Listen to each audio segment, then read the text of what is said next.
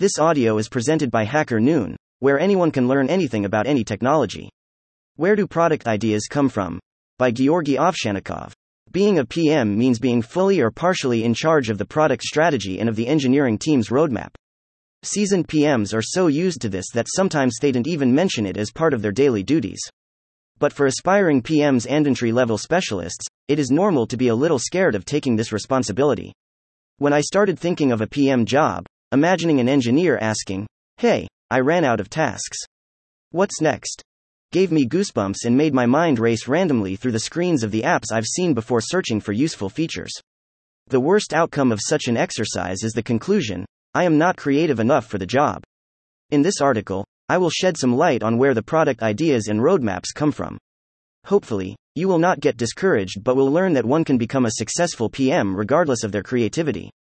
First, let's start with what the product roadmap is not a list of random UI improvements. As an app user, you sometimes get annoyed by small imperfections, like when you zoom in by a double tap on Google Maps but instead, you accidentally open a random restaurant's card.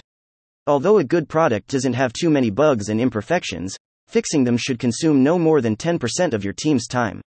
This process is driven mostly by the designer and the engineers, not a list of features your competitors have. Benchmarking your app against competitors is a good idea, but making your backlog look like you're trying to create a better version of Instagram rarely leads to success. First, your roadmap should be coherent and lead you somewhere. If the destination is your competitor's app, then how are you making your app more attractive? Second, you never know if a feature worked for your competitor or if it is just something they don't have time to get rid of.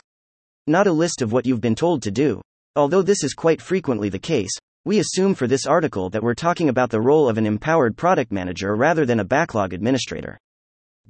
From the points above, you can already see that the product ideas don't randomly come out of thin air. The list of product ideas and projects should form a strategy that leads you to a goal dictated by your product vision. For now, we will not focus on how the strategy and vision are written, although I highly recommend reading another HackerNoon article about the product strategy.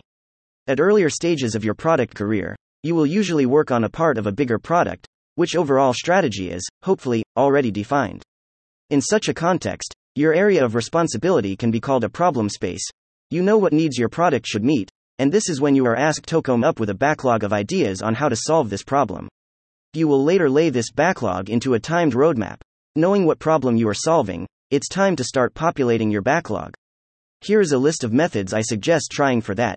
User interviews. Ask your consumers directly. If they have a problem, investigate what they feel about it and how they solve it now. When possible, try to down-arrow brainstorming. Pick people with diverse backgrounds and let them ideate together. Analyze user behavior. Customize real-life actions are the best way you can learn when and what is not working. So you should become best friends with your product analytics, build the most basic user segments and funnels, and then start investigating step by step where the problems occur. Compare your product to direct competitors.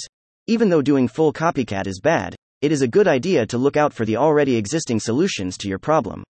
And of course, you will not know if a certain feature was successful, but knowing that it exists already gives you an upper hand. E.g., you can ask about it during user interviews. Up arrow, look into the same problems in other industries. Most probably there is already an industry that had a head start and has already been tested way more than yours. E.g., telecom providers had a problem of customer churn long before internet and mobile subscription services took over. How did they solve churn problems? Picking and trying these approaches, you will populate your backlog with ideas, which you can then start prioritizing.